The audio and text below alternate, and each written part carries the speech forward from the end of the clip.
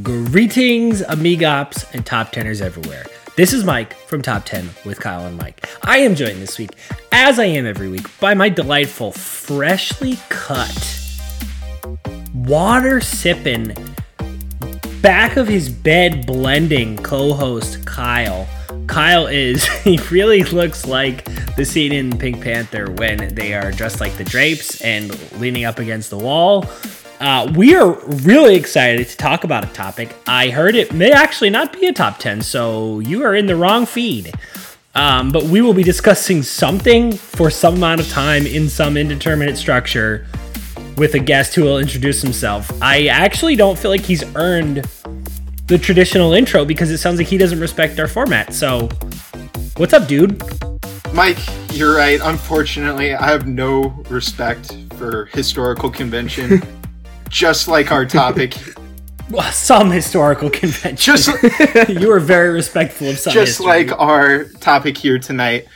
We're here to talk about meme stocks and essentially what's been going on in the stock market the past couple of weeks.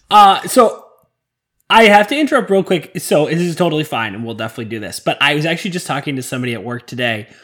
I do have to be careful. So just to be clear, I am a financial. I guess I'll probably do the whole thing. I am a licensed.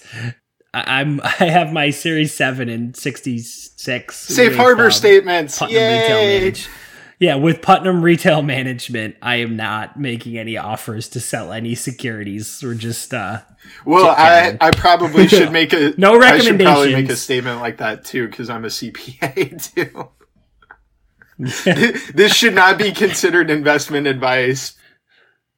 Yeah, this is not investment advice. We're just throwing around. As a finance guru, this is investment advice from me. I wanted that to be unequivocal. This is absolutely That's advice. a Carl Ackerman certified financial guru. Yes. I miss Ackerman. He was in the Notre Dame magazine. It was great. Yeah, he's wonderful. Inspiration in many. So, Jameson, what is the angle we want to take on this? What do we want to discuss, or do we just want to kick it to an open forum? Honestly, I was going to start by talking people, and hopefully you would help me out here, Mike, talking people through the mechanics of what actually happened. Yeah. And then from there, kind of kick it to an open forum of like what this means in what we've been seeing recently in the markets. Like, it's unlike anything that you would expect to happen from economics. So what's going on? And generally open. I think that's cool. I have one suggestion. I think just because we don't know what people's level of background is, let's just start even more 101 than we think. Like, if you want to just walk through really simply, like, it's going to sound silly to you because you're a CPA, but like, what's a stock? What does that actually mean? What are the supply and demand forces that drive a stock price up or down? Just really simple before we get into the kind of short stuff. Yeah, absolutely. Yeah, because I know what the definition is, but why don't you tell us what you think? As a financial guru, Kyle is well aware of what the stock market is and how the stonks work. Elon Musk generally calls Kyle for investment advice, is what I've heard. So, yes, I have heard that, and that is intended to be construed as investment advice. So, anyway, absolutely. Let's start with the basics. A stock is a piece of ownership in a company. When you invest in it, initially a company sells stock in order to raise money, and in return, somebody's given a piece of paper that says you own the rights to cash flow or part of the company should you choose to cash out.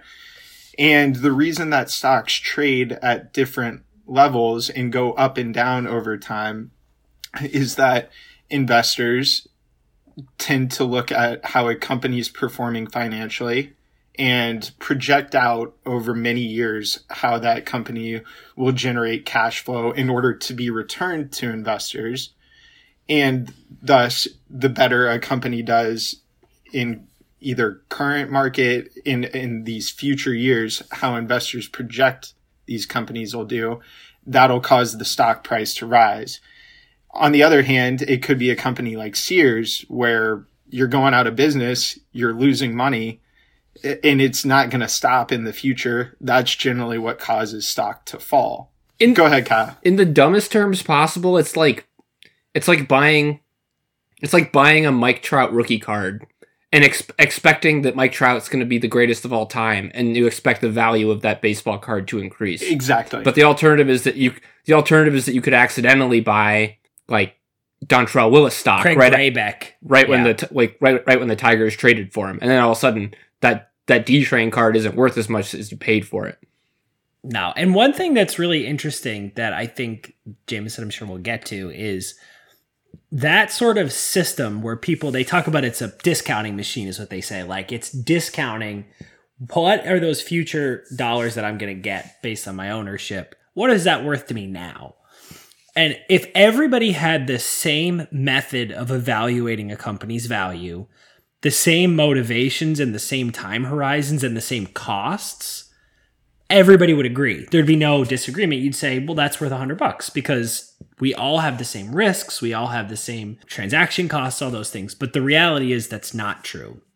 There are big institutions that are able to buy in size, and so they get discounts. There are smaller people who are thinking in longer terms than other people who are thinking in shorter terms. And so you have all of these various motivations. And that's a big part of what I think we'll be talking about today, is that not everybody has the same motivations and the same time horizons. And so that's what really the big disagreement comes to. So if you think about the Sears is a really good example. Like, if you buy Sears stock and you're thinking about Sears as a company overall in a go forward, like 5-10 year time horizon, well, of course you think it's not worth that. If your money is going to be in that stock and not going to come out until 10 years from now, it's hard to picture a world in which Sears is valuable in 10 years.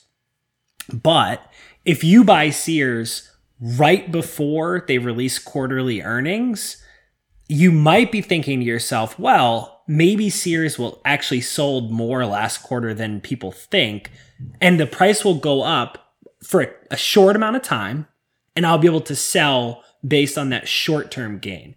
So now I, as a seller, have a different time horizon than somebody else as a buyer. And we have different motivations, and it leads to these differences of opinion on values. So that's why you see stocks move around throughout the day rather than kind of staying flat at one given level. Though, to Mike's point, it's very interesting because you tend to see stock prices throughout a quarter coalesce around a certain price where most people expect it to be. It's sort of a wisdom of the crowds type of thing where it ends up.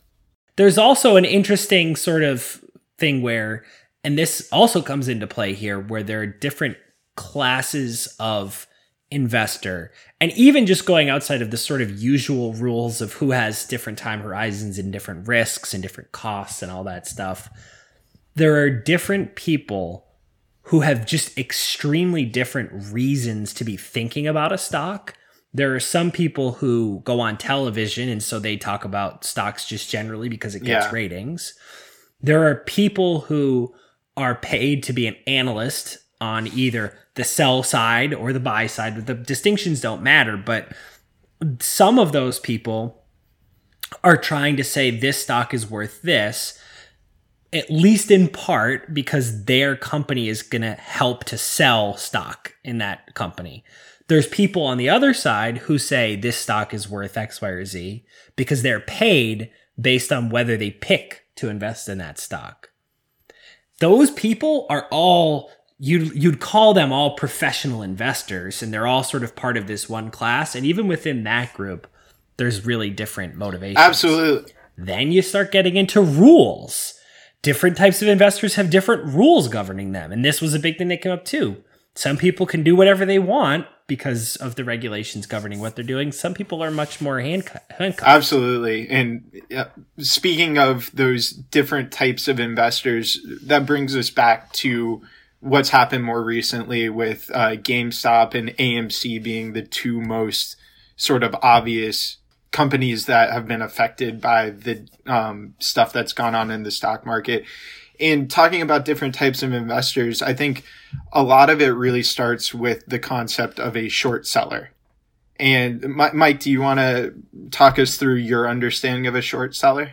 Sure. I mean, I think a really good example for people, before we talk about the mechanics, is the movie The Big Short. So it's called The Big Short because the idea was in 2007, 2008, during the credit crunch, there was some prevailing wisdom on Wall Street about what was happening in the housing market and how what was happening in the housing market was impacting the public financial markets.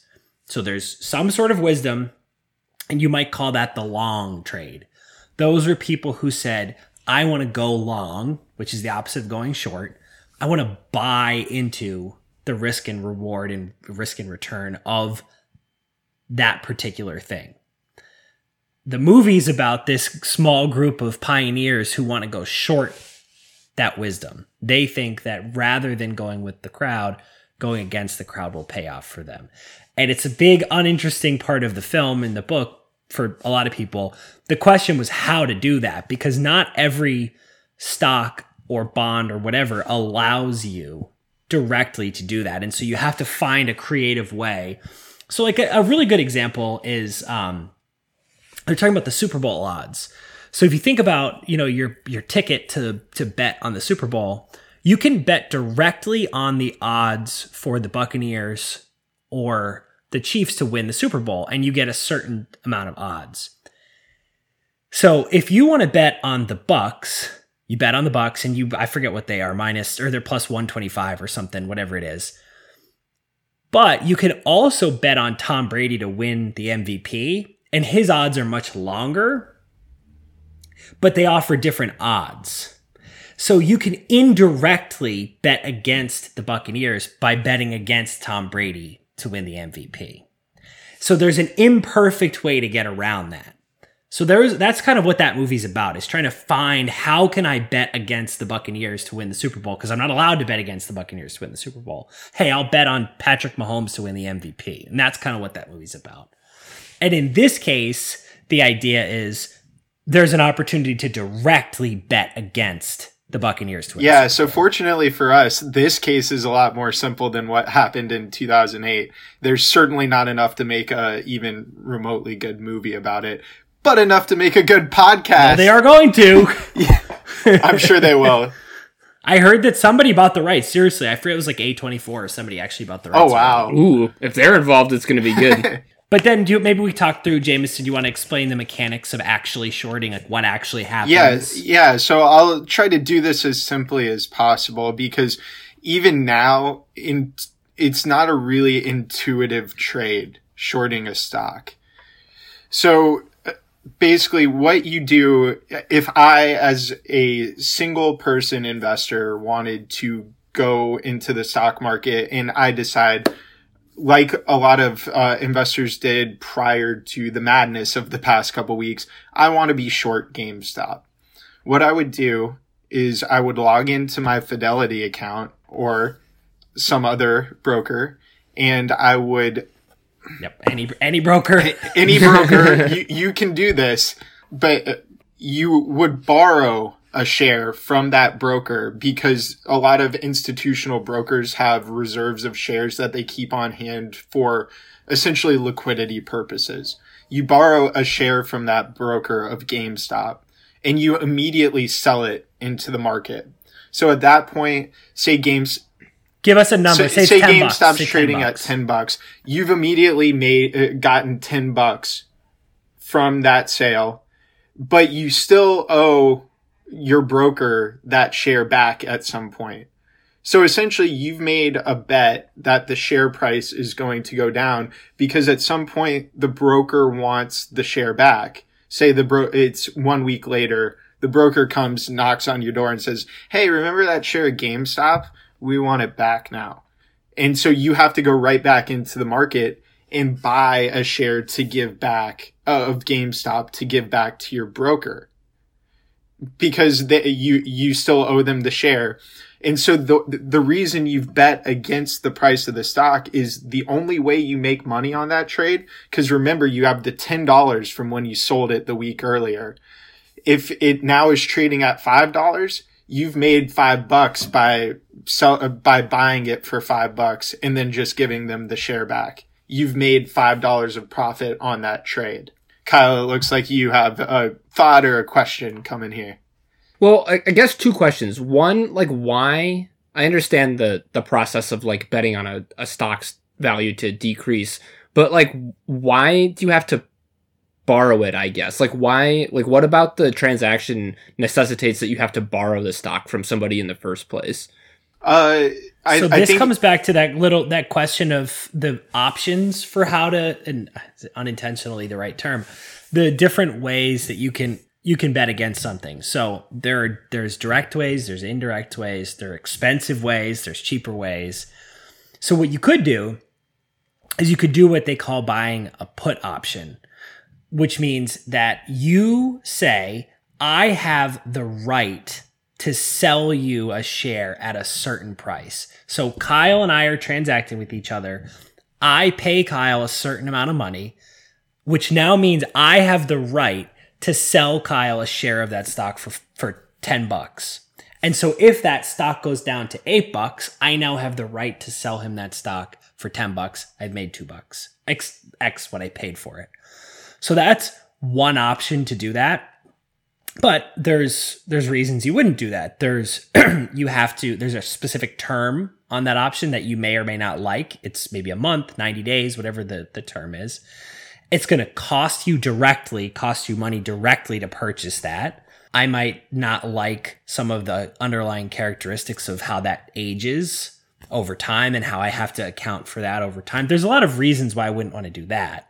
But the direct shorting where I actually borrow shares, it's straightforward, it's intuitive, and it's a direct, costless, in theory, we could talk about that in a second, way of betting against something. It's the simplest. If I'm betting on the Super Bowl, if I can bet for the Bucs or against the Bucs, this is the easiest way to bet for the Bucs or against the Bucs without doing something indirect or costly. So my second question is then what? I think I know the answer, but then like, what's the incentive of a brokerage to lend you out? Because if you're selling them back, that you're just giving them back this stock at this, and they don't care what the value is. You're just giving them the stock back, regardless of what you may have paid for it or bought it for. What's the incentive for a brokerage to do that in the first place?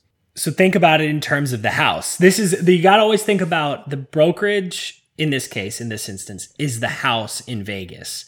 What they want to do is set the prices and the terms such that they get the action evenly distributed on both sides of something with enough of a margin for them to make money.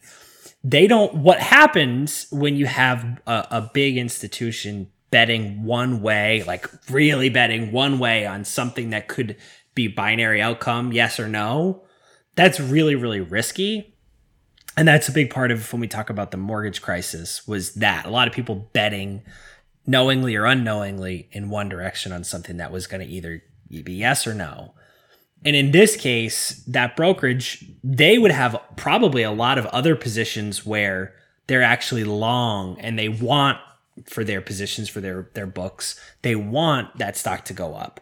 This is an opportunity to even that out. And they set the terms and they set the interest on the margin. And there's a lot of other things that are good about that for them. But kind of at a high level, it's evening out their risk and reward. Just think, yeah, the house in Vegas is the perfect example for the brokers, because they're always going to find a way to win because they can mess around with the odds at the table in order to ensure being interest rates and other things that they can mess around with to make sure they always get their cut, essentially. Right. So basically they would lend you the stock and they say, all right, you can give it back whenever, but you also owe us this much. So like basically when you short it, you need to make sure that you're like clearing that hurdle of like whatever you owe in interest or whatever, yep, right? There's a you could call it a VIG if you want. So there's a VIG, and there's also, for them, they may very well have a particular position on a security and want to be short something or want to be long something.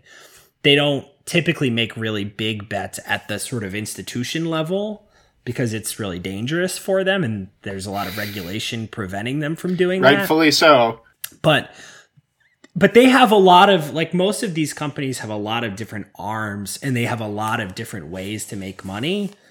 And the other thing is, if you think about it this way, and this is a big theme in financial services, giving you the opportunity to short a stock also means you'll buy a stock, because now that's your destination to go to buy and sell. So even if the brokerage doesn't love that you're shorting the stock, which whatever, put aside whether they do or not, you've become the venue for trading now. And that's what they want. It attracts you there for other services that are more predictable for them and more revenue generating. The platform effect. Yeah.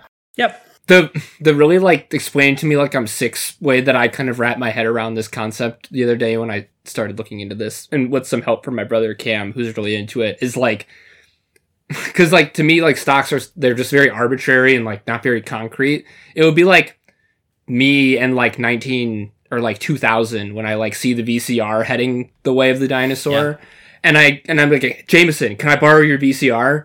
And you're like, sure, give back though. And I'm like, yeah, of course. So then I leave your place and I sell the VCR for like $10, like you said. And then all of a sudden, like DVDs are the rage. And so then I like, all right. And then you're like, yo, give me my VCR back. And so then I go buy another VCR for like $2 and I pocket the $8 and change. Exactly. To go buy a DVD. Yeah, right. But you like, I think the important things to know for where we're going to go with this is that like, I was expecting that like VCRs were on the way out, and so I could anticipate that I could buy it back for less is one important thing. Exactly. The second is that I assumed that when I went to go buy a VCR, I'd be able to get one like at that lower price. Yep. And exactly. third, you reserve the right at any time to be like, hey motherfucker, give me my VCR back. Yes. Yep. Or at the very least, hey, if right now we did that, we closed out this position, you would owe me a bunch of money. And so your balance on our little deal here is getting low. You got to either give me some of that stock back, some of that VCR back, or you got to give me some money. Yeah. And that's a big part or you'll of be story. Sleeping with the fishes. Yeah. Yeah, and I do think that kind of brings back the point about why people are investing certain ways. You'll hear people talk about fundamental investors or technical investors, and fundamental investors say, hey, GameStop's a terrible company and I don't like it for this list of reasons related to what's going on in the company. Therefore, based on my experience, my intuition, the data behind what I'm doing, a company in that position, it won't succeed in the long term. So I'm looking at the company's prospects. But the other side of that, and we'll get into sort of the like ethical piece of this because it is interesting. People can say, I'm looking at the volume in this particular stock, and I know that something is happening. They talk about covering your shorts, and that's a big part of this, where if I look out in the marketplace and I see that a lot of people are shorting a particular stock, even if I don't necessarily have an opinion about the stock, more often than not, I can predict that that group of people is going to have to go at some point buy the stock out in the marketplace in order to cover their position. And if I use that intuition, I say there's a huge percentage of those people, and this is another kind of, stock market way this works. If there's a lot of people buying a stock, that stock price is going up. And so I can predict based on those technical patterns rather than just the actual, like, even if that company is dog crap, just technically, just based on the way things are going to happen that have nothing to do with the company, I have some insight into what's happening with the price. That's where you're really walking into the casino there. You're starting to play blackjack rather than betting on actually looking at what the company does. Yep. Yeah. And then, like in this case in particular, like it becomes really interesting and special when you're not just acting in your own interest, but you are controlling a hive mind of Redditors that can all do your bidding. Yep. Well, that is one thing that I don't know if did either of you guys listen to the Bill Simmons episode where he talked to why the hell can't I think of his name? The guy who's on CNBC and who's one of the co-creators of Billions, Sorkin. Andrew Ross Sorkin. And what was kind of interesting was they were asking him, and we can talk about this more later, like his predictions for where this whole GameStop shenanigans will be in a couple months. And it was really interesting when he was talking about the importance of, if you're going to do this hive mind thing, and putting aside the legality and, ethicality of it, like just the practicality of it, it's a question of who you have to pick your targets right. Like if you think about you and your buddies circling somebody in the schoolyard to bully them, if you pick a small kid, it doesn't take as many of you to circle the kid and intimidate him. But if you pick a big kid, you need a lot of friends. And so picking on AMC or GameStop is one thing. Picking on Amazon, JP Morgan or Amazon or Tesla or Microsoft or whatever, that takes a much bigger group of friends. Well, I don't want to interrupt, but can I ask about that? So like in this specific example, like GameStop isn't being picked on, right? Like they're just sitting there like enjoying their stock price increase, or like what does this long term mean for GameStop? So I can take that, Mike. Yeah, because it means precisely zero to GameStop in the long term. It has no one. So let's go back to what we talked about at the very beginning. The company raises money by issuing stock into the market. But once that stock leaves their hands, it's being traded back and forth on a secondary market. It's never impacting, the stock price is never impacting the amount of money that GameStop receives ever again once it's out there. They've raised their money from that initial offering. So once it's out there, this means nothing. It's really just an indication of the amount that investors think they're going to get back. Like Mike was talking about, the future cash flows of the company. It can help in a couple minor ways. One way is if I'm an executive and my compensation is often linked to my stock price. Now, in this case, I would imagine there's some sort of special dispensation that the board is taking and saying, well, this isn't real. And which does raise interesting questions about what is real in other cases where something like this is happening in a less glaring way. But that's one piece of it. So that helps the executives, doesn't necessarily help the company. But the other piece is, as Jameson was saying, you do your initial opportunity to raise cash by issuing stock for the first time. But there is an opportunity to then do it again. And there's a risk of doing that because it could, if your company is worth, $10 million and you have 10 million shares outstanding, each share is worth $1. And if you suddenly have 20 million shares outstanding, each share is worth 50 cents. And if those 10 million shares are going to new people, everybody's shares just went down. So when I do go to do that again, when I have issued shares and I raise some money to, do whatever, I fund projects, I do whatever I do with that money. If I decide I want to do it again, the price I'm going to get will depend on what the market says my company is worth. So if now it's worth $20 and I go out there and I raise stuff, everybody's happy because there's more money all around to go for the shareholders and the company gets more money. So that it does have that impact, but specific to the GameStop example, the timeline on that is so long and it's so complicated and it's so vetted that doesn't get to them. So to kind of go back to your initial question, Kyle, about who's getting bullied, I guess it's the analogy is a little bit twisted because it's like you're picking on, I don't even know. It's like you're being really nice to somebody's younger brother that they hate to pick on the other person. So you're being really nice to the brother, which is really upsetting to the person who hates their little brother. Well, it's like in the VCR analogy, you're like, fuck Kyle. That guy's such a prick for like being a dick and like borrowing Jameson's VCR. And then like you're just like VCR is getting this glow up, but you're really just buying. Exactly. But you don't like VCRs. You're just doing it to screw with me. Yeah, you're putting them in your garage, right? I guess we kind of fast forward. Like the important part here is that we're hopping a little ahead because I wanted to start with like going through the short seller potentially mindset because that's sort of what sparked the whole kickoff, or at least the narrative that's been circulating around a lot of what's happened with GameStop and AMC is that all short sellers are bad. And I'm probably simplifying the narrative, but that's generally what you heard coming out of the Reddit page. Wall Street Bets is at the center of all this. But basically, short sellers suck. And stocks should only go up, which, frankly, dear listener, that is not necessarily the case. But short sellers can play a good role in the stock market.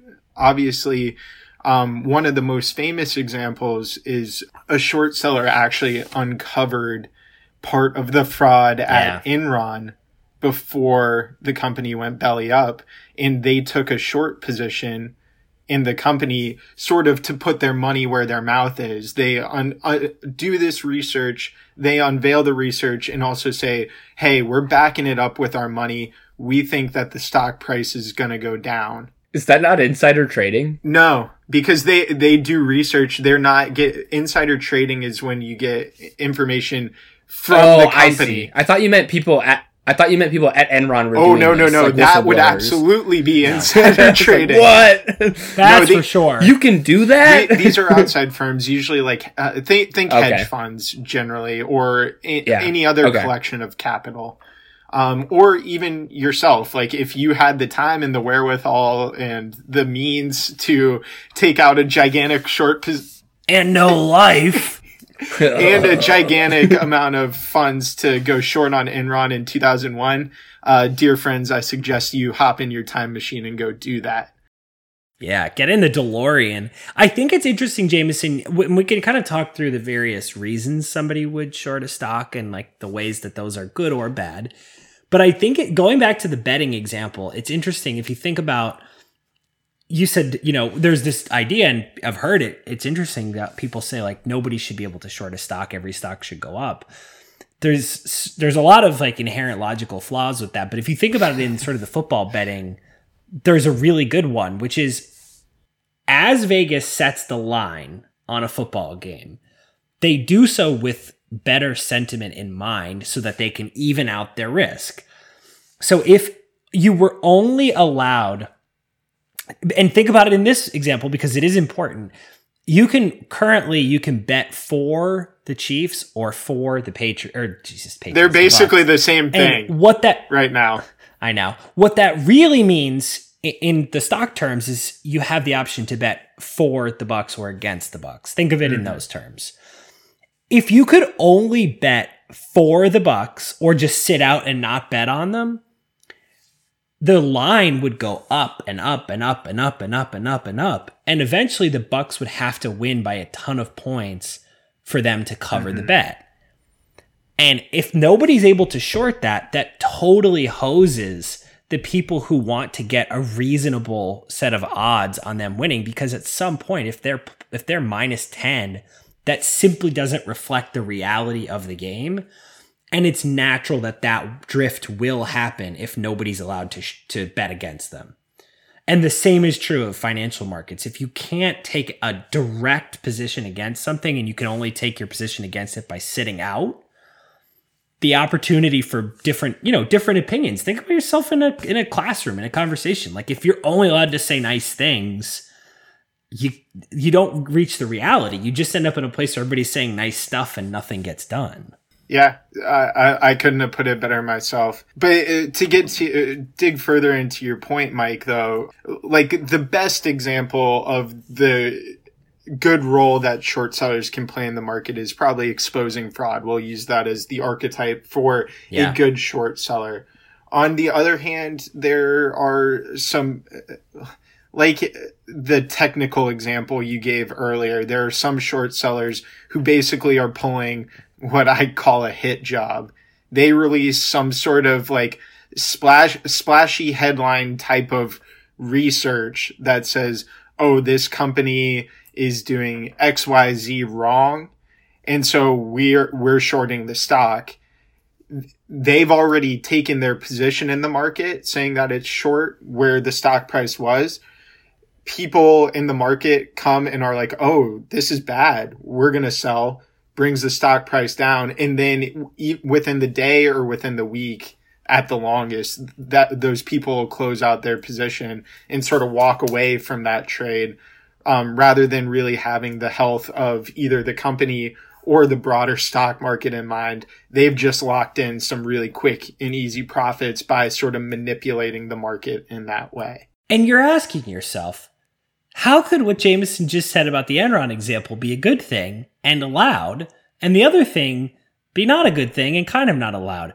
and you're uncovering the central mystery of this conversation, which is it's really hard to say. And I think if there's kind of one central critique of the financial markets that's worth keeping in mind, and not just the different rules for different like levels of sophistication, the different and often conflicting rules about your relationship to the companies that you're talking about and what that allows you to do is very strange. Like if I work at a company and I own stock in that company, there are rules around when I can sell that stock, when I can buy that stock. There's rules about what if I put it into kind of a funky account. There's rules about what if it's a family member who owns it? What if it's options offshore on that stock? What if it's offshore? Like that set of rules is it's very opaque and often conflicting. Now, what if I am a person who is working with that company to offer shares of the company to the public? What's my set of rules? What if I'm a person who's buying that stock? What are my rules? What if I'm a person selling short in that stock? What are my rules? And I think that's where you get into, for me at least, like there's a lot of, sort of Robin Hood take from the rich, give to the poor conversation going on right now. That is, I know. It's interesting and it's definitely worth having. But for me, the more glaring inconsistency in the rules has to do with what I'm allowed to say depending on what's my relationship to the company in question. That's very odd to me. Yeah, it absolutely is. Because in some way, it sort of mirrors, I think, almost a lot of First Amendment issues, not to pivot too far off the topic. Yeah. In as much as like what's acceptable? What can you say? Yeah. What can you say to the market that is actually providing value to people? And when are you just lying in order to incite panic? And how are we as a society able to prove people coming in with ill intent? Somebody shouting fire in a theater when there's not a fire. Essentially, those are the bad. It's the Justice Brandeis "What is pornography?" I know it when I see it kind of thing, right? That's the Justice Brandeis quote. It's really hard to know it when you see it in the market. And by the time everything's by the time you know it, it's already happened is the problem. So there's no real way to. Yeah, there ain't no clawbacks either. That's the part I think people struggle with, and part of the reason that there's been so much rancor that's kind of stuck around for the past, almost 15 years now since the crisis, is it is really difficult to look at the behavior of so many of those people and institutions and say, what was the price you paid?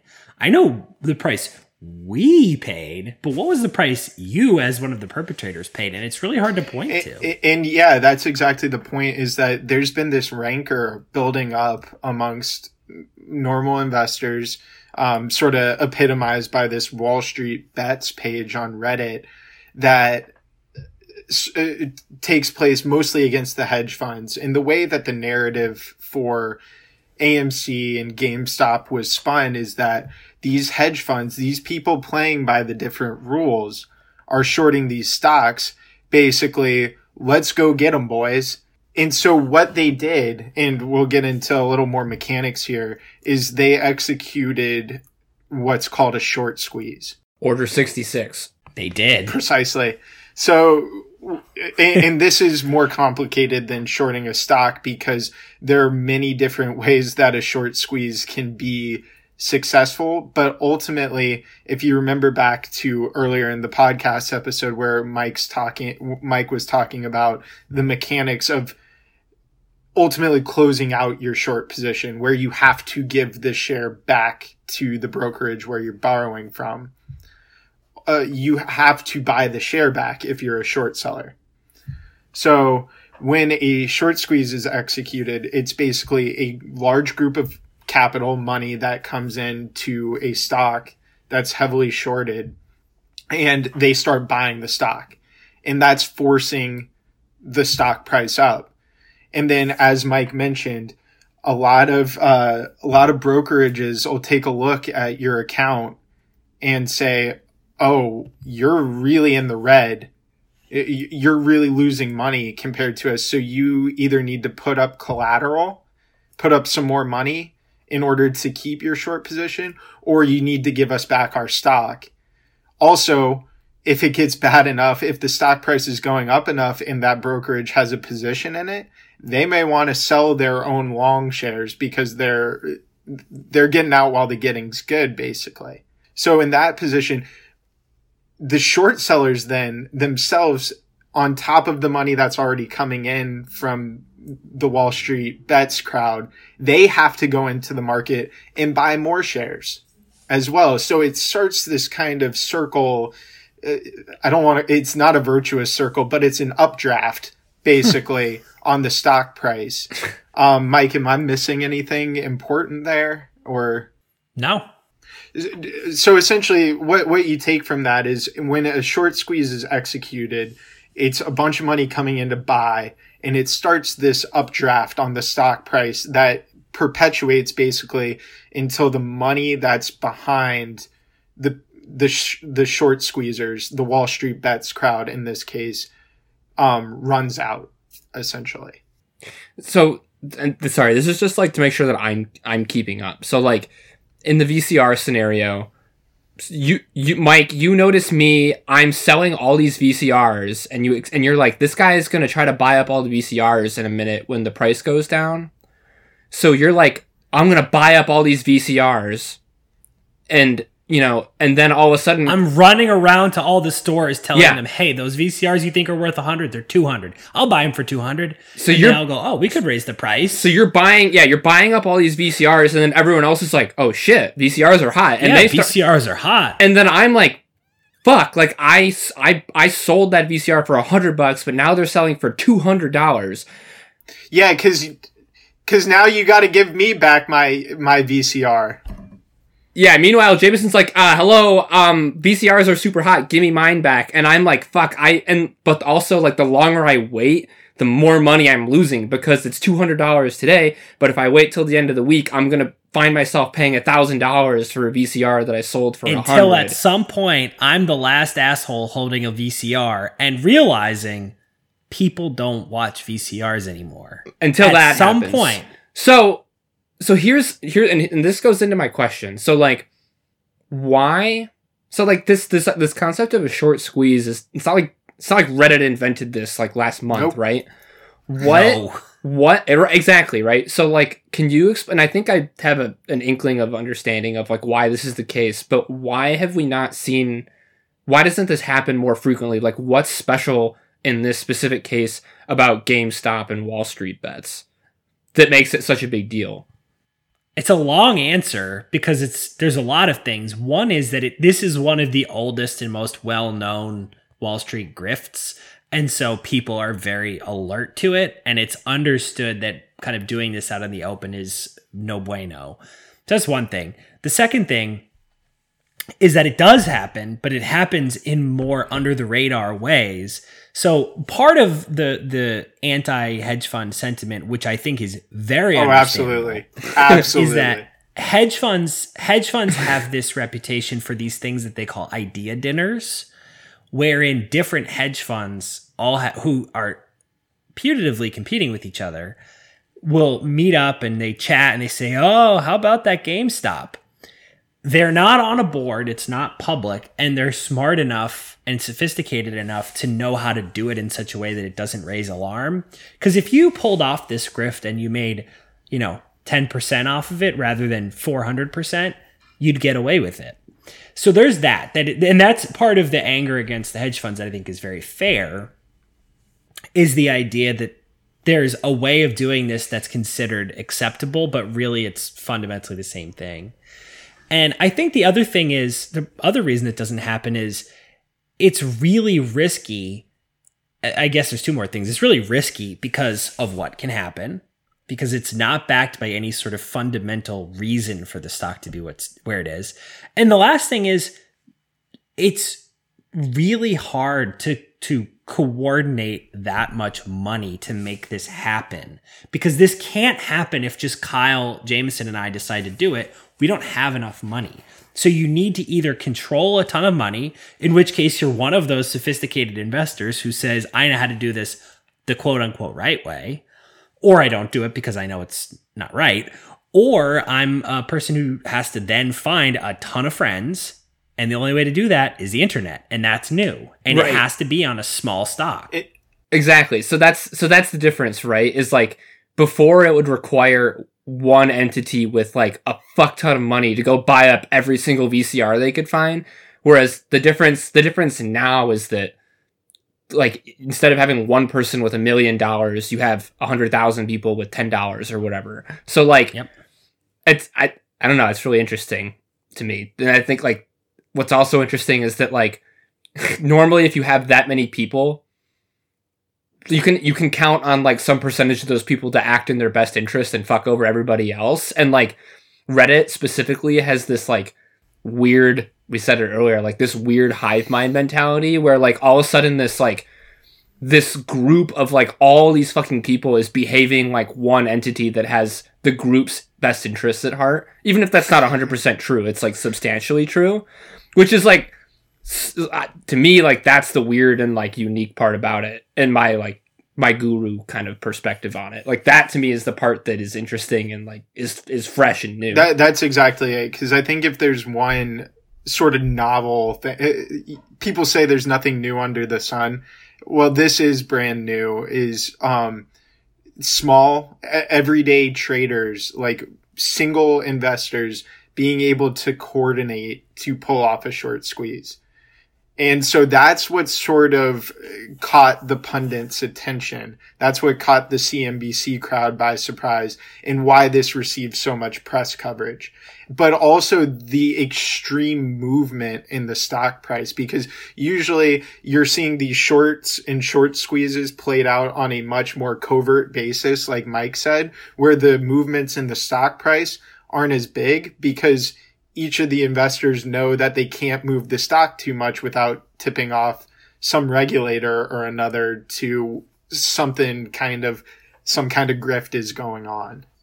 It's also interesting because my hope from this is that the takeaway is not we should be super concerned about the behavior of retail investors now so much as it is we should be concerned about the regulatory regime for institutional investors in the past and addressing that going forward. Because, and this is a little bit less interesting, but part of the reason that this is possible now is I mentioned at the beginning the idea of frictions or different motivations and costs, and like what are the things that are kind of making us think differently about how we invest. And a lot of that has changed. So like a really popular example of an expensive stock is Berkshire Hathaway, which is Warren Buffett's company. And the share price is $200,000 or so. So historically, to buy a share of that company, you had to have at least $200,000, and you had to have more really, because otherwise all your money would be in Berkshire Hathaway. So in order to buy that, in a lot of other companies, you had to have the full share price. Now there's something they call fractional shares. So instead of buying a whole share of Berkshire Hathaway at $200,000, I could buy a thousandth of a share at $200. So that's one thing. Now, and you'll see this on TV all the time, they'll talk about like commission-free equity trades on Fidelity or Schwab or whoever. You'll see it on television all the time. That was another thing that was preventing mom and pop from doing what the big banks and the big financial institutions were doing, was it cost too much money. And at a small trade size, a $5 or $10 commission could knock out your profits.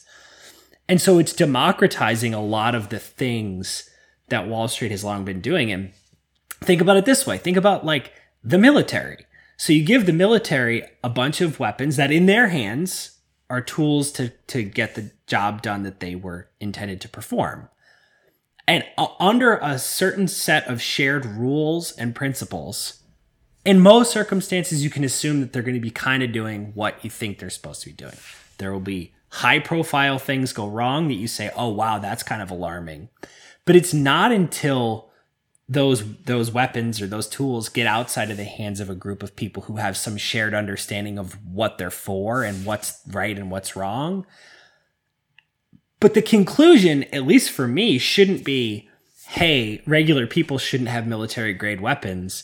It's more like, hey, kind of nobody should. It's more like I think nobody should have access to that without greater oversight.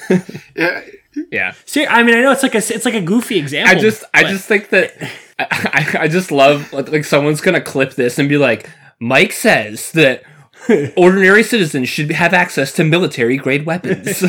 Yeah, Tucker Carlson's gonna be after you tomorrow night. Yeah, I know. He'll call me and be like, "What's up, man? You want to be my best friend?" I'm like, "No, thank you. I'd kind of rather not." Hey, Mike, the NRA's on the phone. They're hoping for an endorsement. No, but it's definitely interesting, and that's where I hope this goes, because I'm concerned that the easier target of like how do we fix this from happening again is Reddit. Yeah. And that's fine, but they're not the problem. They're right. A problem, but the real problem is that the rules are confusing and don't work for people. That's the real problem. Yeah, they're archaic. There are too many check the box exercises in the market. And sorry, Kyle, just before you hop in, I'm actually worried about the the retail investors myself, because these are people who don't have the understanding of a Mike Giuliano or even a Kyle who took a finance class in college. You can't assume that's what's happening at the retail investor level. These people don't understand what they're actually doing, and they are going to lose a lot of money if these cases keep happening. As we've already seen, as the stock prices have started to come back to earth. I mean, GameStop's back down to $50 a share after topping out at around 420.69. Thanks to our friend Alec for that research note. After topping out at 420.69 last week. Yeah. Is there a case to be made that like there's actually not a, and I'm not advocating for this. I'm actually just putting it out there.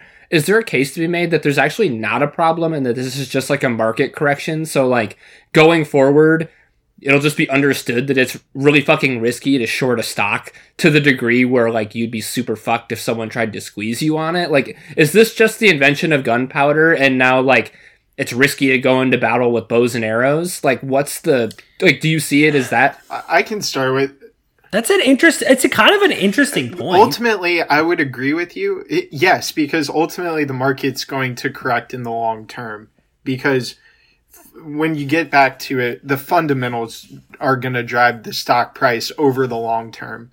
The concern to me is just circling back to what I said, who's going to be left holding the bag, basically? Who's going to be the people who are hurt by this? More often than not, it's going to be the retail investors who are least situated to sort of cushion the blow, because they're not sophisticated enough, and also because the amount of capital that institutional investors bring to the table. People are kidding themselves if they don't think that institutional investors were playing both sides of this market that happened in GameStop and AMC. They have enough capital that was going to happen either way. You may have pushed one small hedge fund over the brink that was all in on the shorts, but for the bigger groups that tend to play by the more opaque and shady rules, I think I heard I don't know if I really want to mention it, but I've heard some names thrown around of big hedge funds, and those guys aren't hurting a bit. They're coming out just fine, if not better than they were before. But I think I agree in the question of this particular circumstance, but I do think it's kind of worth asking going forward how to address the market dynamics that allowed something like this to happen, and B, how to address the market dynamics that allowed this to happen without people knowing already. Yeah. And I think that's kind of the complicated question. And I think to Kyle's point about the gunpowder thing, I think that's largely right. That it's a thing where you kind of, hopefully this makes people across kind of the spectrum recognize how risky it is to do certain things in the financial markets. But I think the reality is you do, for the health of the system, you need both bets to be placed. You need yes and no to be bet. And you need to have a system in place that allows people to comfortably bet both of those things. And that's why they have stuff like the margin requirements that Jameson was mentioning. That's why there are all these rules in place to try to make sure people do feel comfortable shorting, because it is a really important market function. But I think the issue here is that there's a lack of trust, rightly so, from retail investors that the market is kind of going to work to protect them. And the market did not protect them in this case. And I think there is an argument to be made, like Jameson saying, that it didn't protect them from themselves. But I think more fundamentally, it didn't protect them from a market that meant they had to protect themselves. Can you guys explain to me what the implications are of, like, because I saw there was a lot of outrage about how, like, some of these platforms were, like, manipulating people's ability to buy or sell, or specifically to buy more of some of these stocks. Walk me through that, because I don't understand the implications of it. And let me know if that's not a relevant point to make. Oh, it absolutely but it feels is. like, and I can talk to it a bit at the top level, but I certainly still don't know all the nuances of it. But the initial problem to me comes back to Mike's point from just a minute ago, in that you need to be able to allow people to buy and sell stocks sort of freely and on the same terms as other people. Because what Robinhood did is they prevented people from buying the stock during a certain time frame, and ultimately it doesn't necessarily seem targeted at first glance because they just shut it down for their whole user base. But those were the people who were really driving that share increase, the price increase. It disproportionately affects a retail investor, right? Because they're the kind of people that are... Exactly. Yeah. So picture it this way. Like, everybody's in a race, and there's institutional investors and retail investors out there on the racetrack. It's a NASCAR race. They're just going round and round in circles. And sure, all of a sudden, there's like this overhead deity type that slams on the brakes for the retail investors, while the institutional investors have no limits placed on them. So what they needed to do at that point was close out the shares.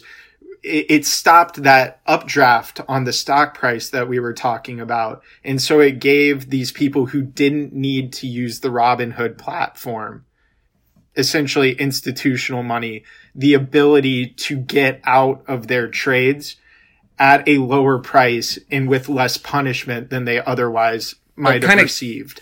It kind of capped it, right? Like more or less. That's the limit of my knowledge, Mike. So you take it from here. Well, there's kind of a couple things. One is one of the most boring aspects of the financial markets, but that's actually really important for understanding how this works. It's very simple.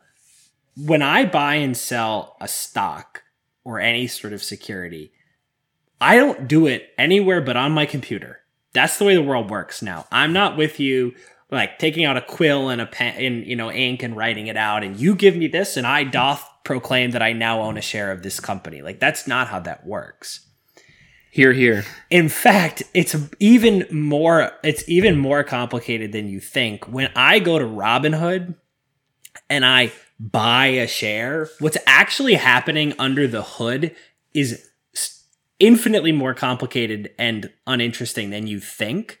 But what's important to know is there are a couple institutions, but one important one called the Depository Trust Clearing Corporation, the DTCC, that acts as the corporation. They're like the big warehouse in the middle of all of these financial transactions that make sure that when you say, I bought something, it actually happens, because that doesn't just magically happen. It's like it's a series of accounts that need to make sure.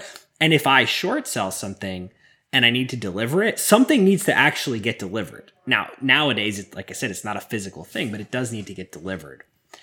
And so when Robinhood is allowing you to buy this stock, what you're doing is not actually buying something that Robinhood currently owns.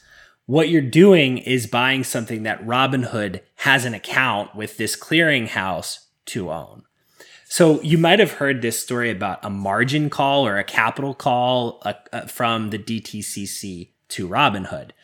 So Robinhood's name implies that they're just looking out for the little guy, but they are a business, and we all have to acknowledge fairly that they are a business.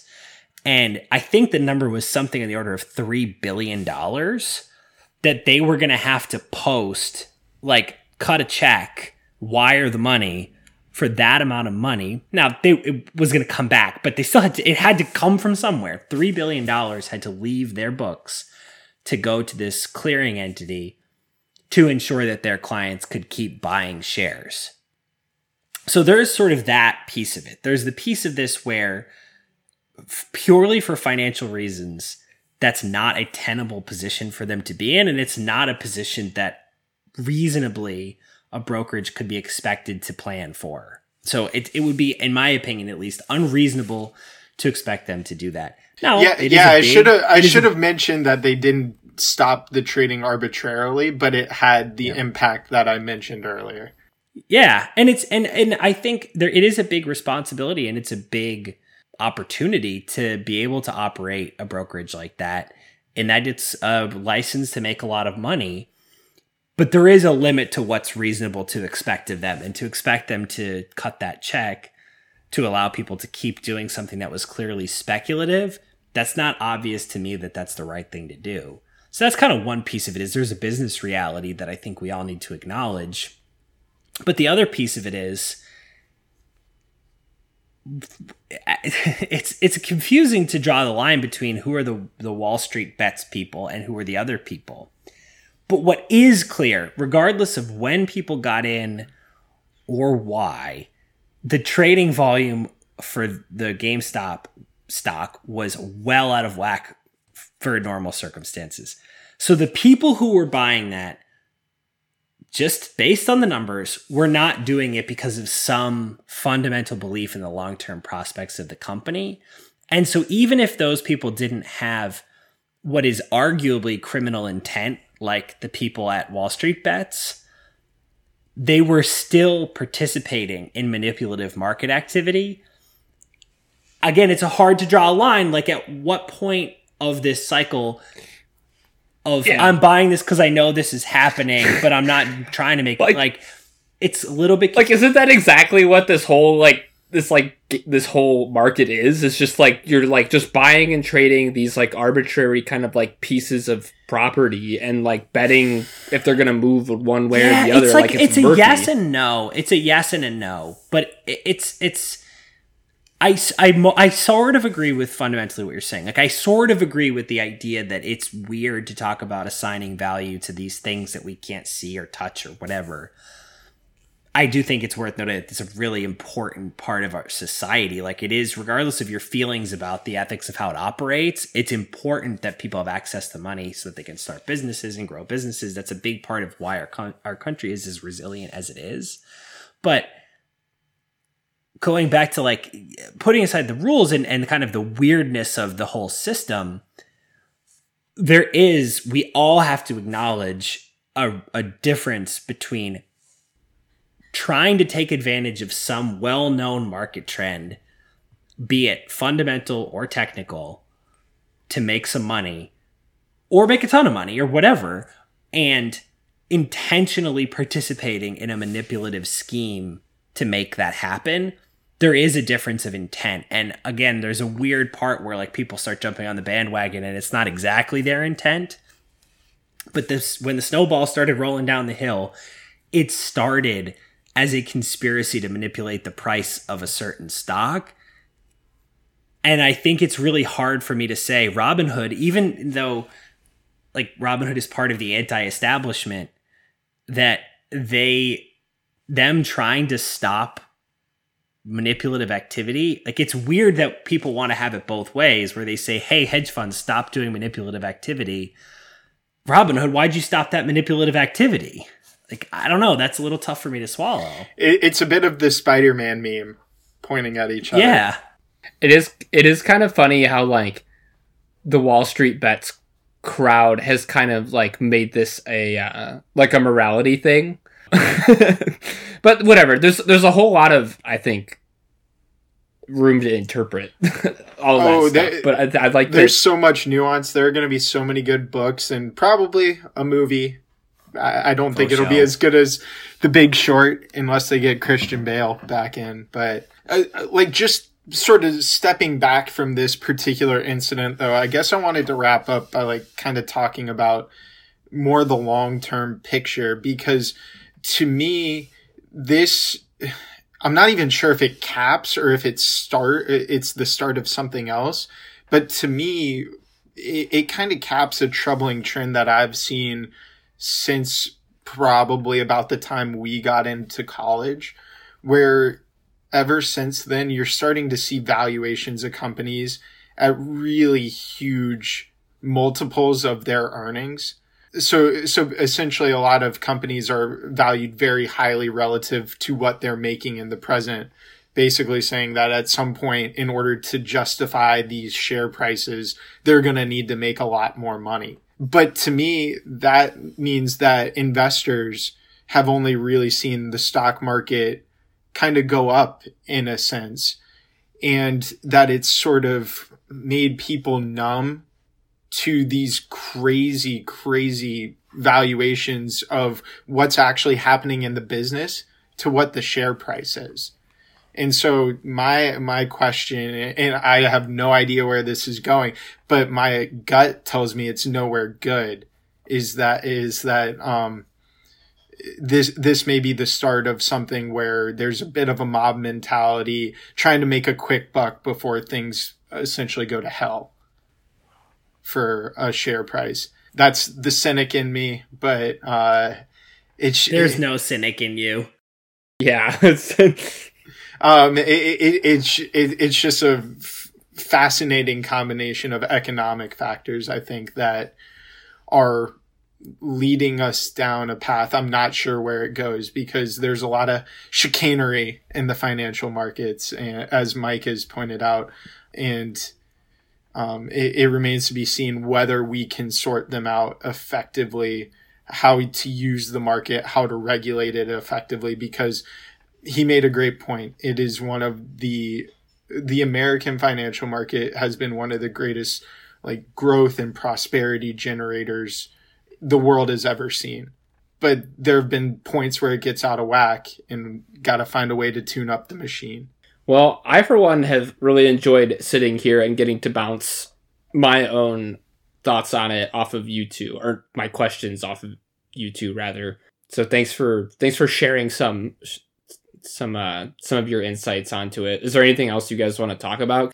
No, I think Jameson put a really good capper on it. I think just my final thought on it is it's weird. We live in a really weird time where income inequality and wealth inequality continues to grow in our country, and the disparity between the real economy. So like the economy of, I look down the street and see our people's lives improving, our houses getting nicer, our cars getting newer. Is everybody's life like improving? Are they more productive? Are factories building more stuff? Is innovation occurring? All this stuff we look around and it's not just a piece of paper, it's the real economy. The disparity between that and the financial markets has probably never been greater, and that's a lot of what Jameson's point is. And it comes back to this interesting dynamic where there's just a massive dissatisfaction, and really understandable dissatisfaction, and that's where you get this mob mentality. And it's definitely not true that in America a rising tide lifts all boats. It has been documented and proven it's not true. But a rising tide at least somewhat lifts most ships, and people are much more satisfied and willing to sort of accept that the financial markets have a role when that's the case, and it's just not the case and hasn't been for a while now. Completely agree. There's a whole nother hour long podcast where we could talk about kind of the connectivity of like that mentality and where it applies to all sorts of different parts of our nation's kind of, or our world, I guess, like our take on all kinds of largely political issues, but we'll save that for another time. Because I was gonna say, like, we could go for another hour on, because we're edging right up to quantitative easing, which is a fun topic, but it's another hour. We touched on it in our other podcast. We got a little bit of that, little QE chat. Little QE. Love it. So, I mean... Yep. I love that, I mean, really, thank you guys for allowing me this space to come on, chat with you. Needed some time to vent, and just work out my thoughts, but it's always great to connect with you guys, two of the most insightful people I know and willing to ask questions that get straight to the heart of it. Quite a characterization, because Kyle and I, and this is just turning into what the kids would call a circle jerk. But that's how we think of you. We definitely don't think of ourselves in that light, but this was a delight. It was nice to see you, Jameson. And safely, I will add safely for the listeners, we have plans to do so safely, but we'll be seeing you soon. Yeah, can't wait for it, guys. Shall we discuss a couple things? Yeah, I guess we'll skip. All right, well then just don't say anything else. No, just it's don't. not even worth it's not it. Worth it. Kyle? Usually at this point I do thank you, so I'll do those quickly. First, I'll thank Kevin MacLeod. He didn't have a chance to use the top 3 music today, but he did intro us, and he is probably outroing us. If not at this moment, then very soon. I hope so, because if he Kevin. isn't outroing us right now, that means that either our intro Something's happened or outro are way too long. All right. Well, hopefully you're listening to Kevin's stinky beats at this very Like they're moment. slowly picking up and getting a little louder. Yeah. And so hopefully you can barely hear me as I say thank you to my sister Erin for her artwork work on our artwork, which is fantastic. Obviously, there's more of her work to be seen on Instagram. Just go to Sant Design there. That's where it is. And this is the time when I talk about our social medias. You can check out our Instagram page at Top10KM with the 10 spelled out TEN. You can check out our Facebook group, Top 10 with Kyle and Mike. You can send us an email at top10km@gmail.com. The 10 is also spelled out TEN. And if you're loving on our social medias, why don't you take a little trip on down memory lane to, I don't actually know what the account is called now, but Caroline, our social media director / my lovely wife, has recently rebranded as Caroline Giuliano Photography. So check out her photographs there. Give me some dough. And then finally, I'm sure you're the real economy, baby. Oh, baby. I'm sure you're listening to us on some sort of listening app, but if you're looking for another one, you can check us out on Apple Podcast app, Stitcher, Spotify, Podbean, pretty much wherever podcasts can be found. So that's what I got to say, baby. That's it. We're done here. Thanks, boys. Peace.